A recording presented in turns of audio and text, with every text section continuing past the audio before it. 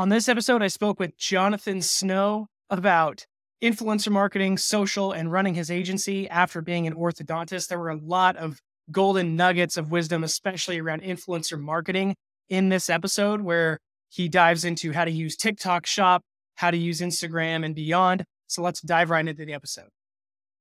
I do want to start with kind of level setting, getting to know you a little bit, give some context before we dive into the deeper details of influencer marketing, things like that. So I'd love for you to walk us through, first and foremost, your transition from being an orthodontist to getting involved in digital marketing. It's not usually the story that we hear on the pod. So would love to dive into that story and kind of level set before we dive into anything else.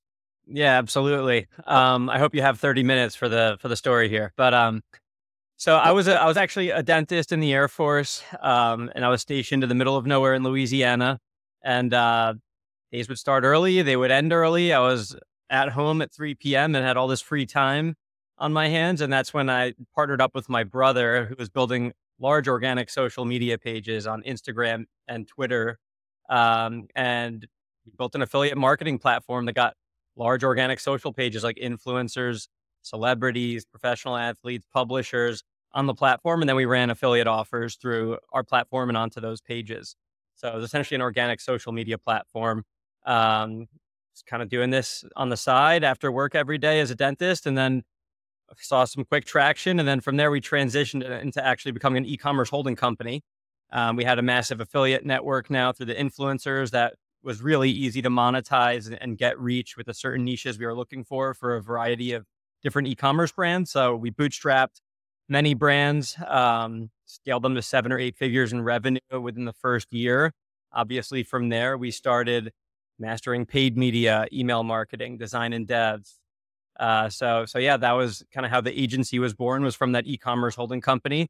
Then during those years, I actually worked 3 more years as a general dentist, and then actually did another 3-year specialty program back in New York City, is where I became an orthodontist. And it's actually pretty ironic how I exited the field of orthodontics. Was that right when I graduated, I was actually under contract to buy an office in the Bronx in New York City, and COVID hit that week. So obviously I pulled out of the deal. Elective treatment, putting on braces for people is unfortunately elective treatment, and you couldn't even have an office open or accept new patients for many months in New York and New Jersey. So from there, stepped away, worked full-time on the agency. And by the time things opened back up, and then when we were kind of all clear from COVID, I mean, the agency was already double or even triple in size by then. So haven't treated a patient since COVID. So from that initial period, what were the things that you were doing back then that are maybe different from what you focus on now? Yeah, in terms of marketing in general? Right, correct, yeah. Yep. So when we first got started, the organic social media platform, Instagram algorithm was entirely different. So you could literally drive predictable revenue through influencers' actual organic posts. This is when Instagram kind of had reach as a predictable metric. Then they realized people weren't going through their ad platform, the Facebook ad platform, because they could go directly to the audiences themselves through influencer. And so we really used influencer and organic as a performance channel. And then that changed drastically in around 2016 when the algorithm changed. That's where we really got deep into paid media. And obviously for the better, it was much easier to scale paid media than negotiating rates with influencers all day. So I would say that's really the main difference. And what's interesting is that everything is always cyclical. We're seeing a big return to affiliate influencers because of the rise of TikTok shops now. So we're seeing influencer posts and even brand organic posts going viral all the time. And you hear of brands generating, thousands of dollars a day on TikTok shop organic revenue specifically. And it's kind of like the return of affiliate marketing on social platforms. Let's dive into the TikTok shop just for a second, as I know that that's becoming bigger and bigger. If you were just consulting somebody, a brand that was kind of interested in getting their feet wet there and actually seeing some success, what are the things you'd tell them as they're getting started, like the TikTok shop 101 for brands, the few finer points that they should know, things to avoid? Yeah. So the main thing is, you have to be US based. So there's so many brands that are either incorporated in Canada or any other country outside of the US. Unfortunately, it's only available in the US. So that's the first box you have to check. The next box is really you have to have a compliant product. So take a look at TikTok's prohibited products policy. It's pretty strict and doesn't really make sense in some cases. For example, you're allowed to sell toothpaste and teeth whitening strips, but you cannot sell a toothbrush. Doesn't really make sense. But I would say before starting investing in the platform, make sure that you're even eligible to sell products there. So those are the first two things that might seem like common sense, but I've seen a lot of brands get hung up there. In terms of how this has really changed the game now is that I would start on, if I was a brand, I would focus all of my organic effort on TikTok first. So in order to really scale a TikTok shop, if you don't have organic creatives with the performance elements and you don't understand like the best practices on TikTok organic creative, you're really going to struggle. But once you can get organic posts working and they start generating revenue, that's when the TikTok paid flywheel can really start. So once you have a post that's doing well, you amplify it through a Spark code, and now you have TikTok ads. You could really see success with much less risk on TikTok ads because you already know that it's working on organic. So I would say that's kind of where I would start. You really need to understand what brands are doing. So I would take a look at TikTok shops in general, the biggest brands in your category, and see what their organic pages are looking like, and take a look at what's going viral. You know, which posts have the most engagement and the most views, and you'll kind of understand where to get started. When you're thinking TikTok specifically, measuring the value between UGC or just kind of trying to make things happen yourself and not going through UGC up front, how do you think about where the most value lives in terms of strategy there? Like, what would you recommend that companies, what's the balance they should focus on, the split between UGC or brand content? And That's a great question. I'd actually say the most important thing is volume. It actually is not. I wouldn't focus on like I need all UGC or I need all image or I need all, short form video. I would just say the most important thing is truly volume. 5 to 10 posts a day seems to be that magic area where you're getting predictable virality. I've seen UGC work really well, short form, and don't forget you have to tag the product. You have a much higher chance of going viral when you tag a product that's tied to the TikTok shop. I see brands that have a TikTok shop set up, their influencers not tagging the product, and the brand is not even tagging the product on their organic pages. So that's the first thing you need to always focus on is tagging that product. But yeah, short form influencer content. What's really working well now are image carousels. So like kind of like listicle style. So 5 ways to improve gut health, and then each of those slides would be like different things, and the last slide is usually your product. So you're creating engaging content that's really catered to like problem solution rather than here's my product, go buy it, right? It's like resonating with people if they deal with bloating. Top 5 foods you should consume to avoid bloating, right? So those are the formats that are really working well. if I were a company and I decided that UGC was where I felt like I could get the most volume, but I was I was kind of struggling just getting things started. I feel like this is probably a common question that you get or that the companies have.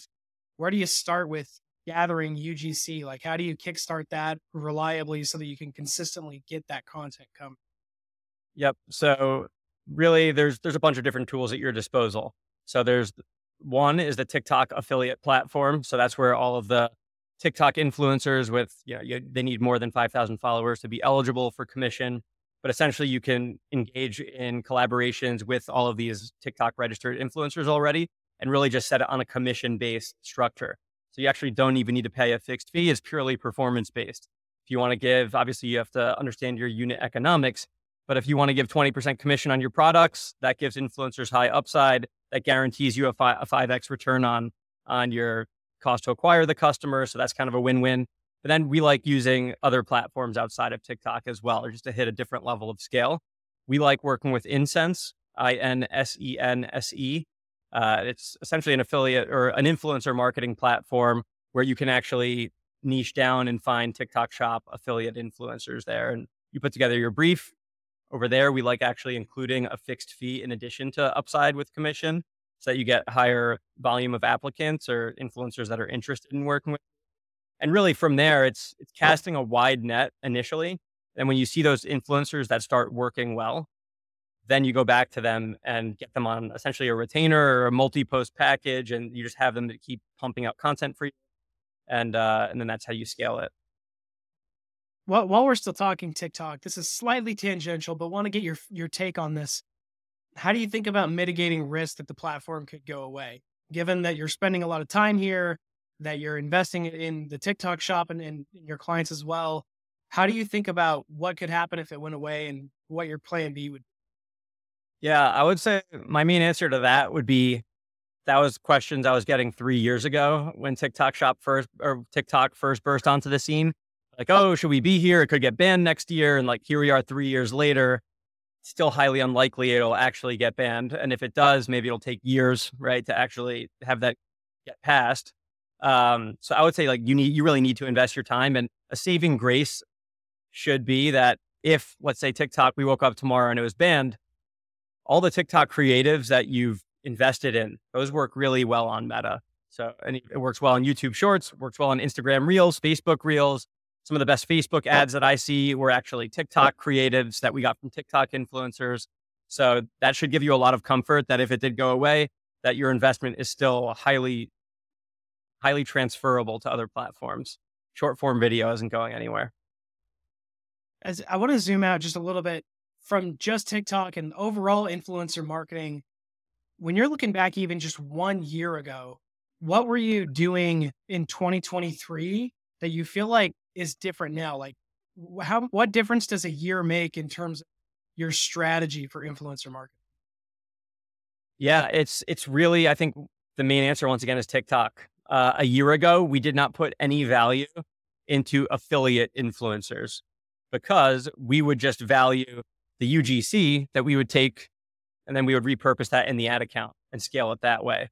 Just because, like I said before, influencers, they post, they have 100,000 followers. Maybe they have, I don't know, a few thousand views. Maybe sometimes they get 100,000 views. It's really hard to forecast on Instagram and Facebook. So I would say like the return to being able to forecast that through TikTok shops and like virality and the value of an organic post now coming back to the fold, that's really the main difference. A year ago, the zero affiliate component didn't care about the organic post that much. Now it's total 180. I'm sure as an agency, you'll have clients come to you that are either, they want to do this stuff, but they've never done it before, or they've already tried their hand at it and probably not done so well. And so they come to you. For those people that have tried it before, what are the big mistakes, pitfalls for influencer marketing specifically that you see companies making that they really shouldn't be? What would that laundry list be? Yeah, I would anytime, and that's a great question because this happens quite frequently. Like we hear all the time, influencer and UGC marketing does not work for us, right? Well, their main issue is that their creative brief was entirely off. It was not. You could take a look at the creative brief, and you'd understand that the talking points they're trying to drill down on would not convert in a performance sense.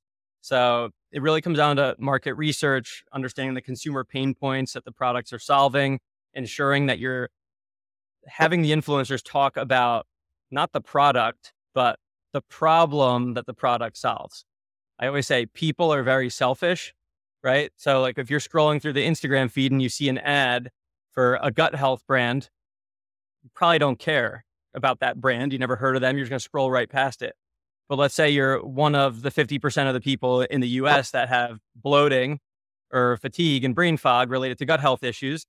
But then you scrolled and you saw an ad about bloating or brain fog and fatigue. And you're like, oh, actually resonate with that. I'm going to stop and see what this is all about. By the time you got their attention, now they're in front of your ad. They understand that your brand solves that pain point. And now they're a likely click through and a conversion. So I would say that it really starts there. It's not that influencer marketing doesn't work, it's that it has to be done properly, and it all comes down to research, pain points, creative brief. Yeah, with the creative brief, can you walk through maybe an example of one that you've done recently or that you've seen where you're just like, yep, that nailed it, that's going to work? Like what were the elements that you just make you very clear that something's going to work creatively?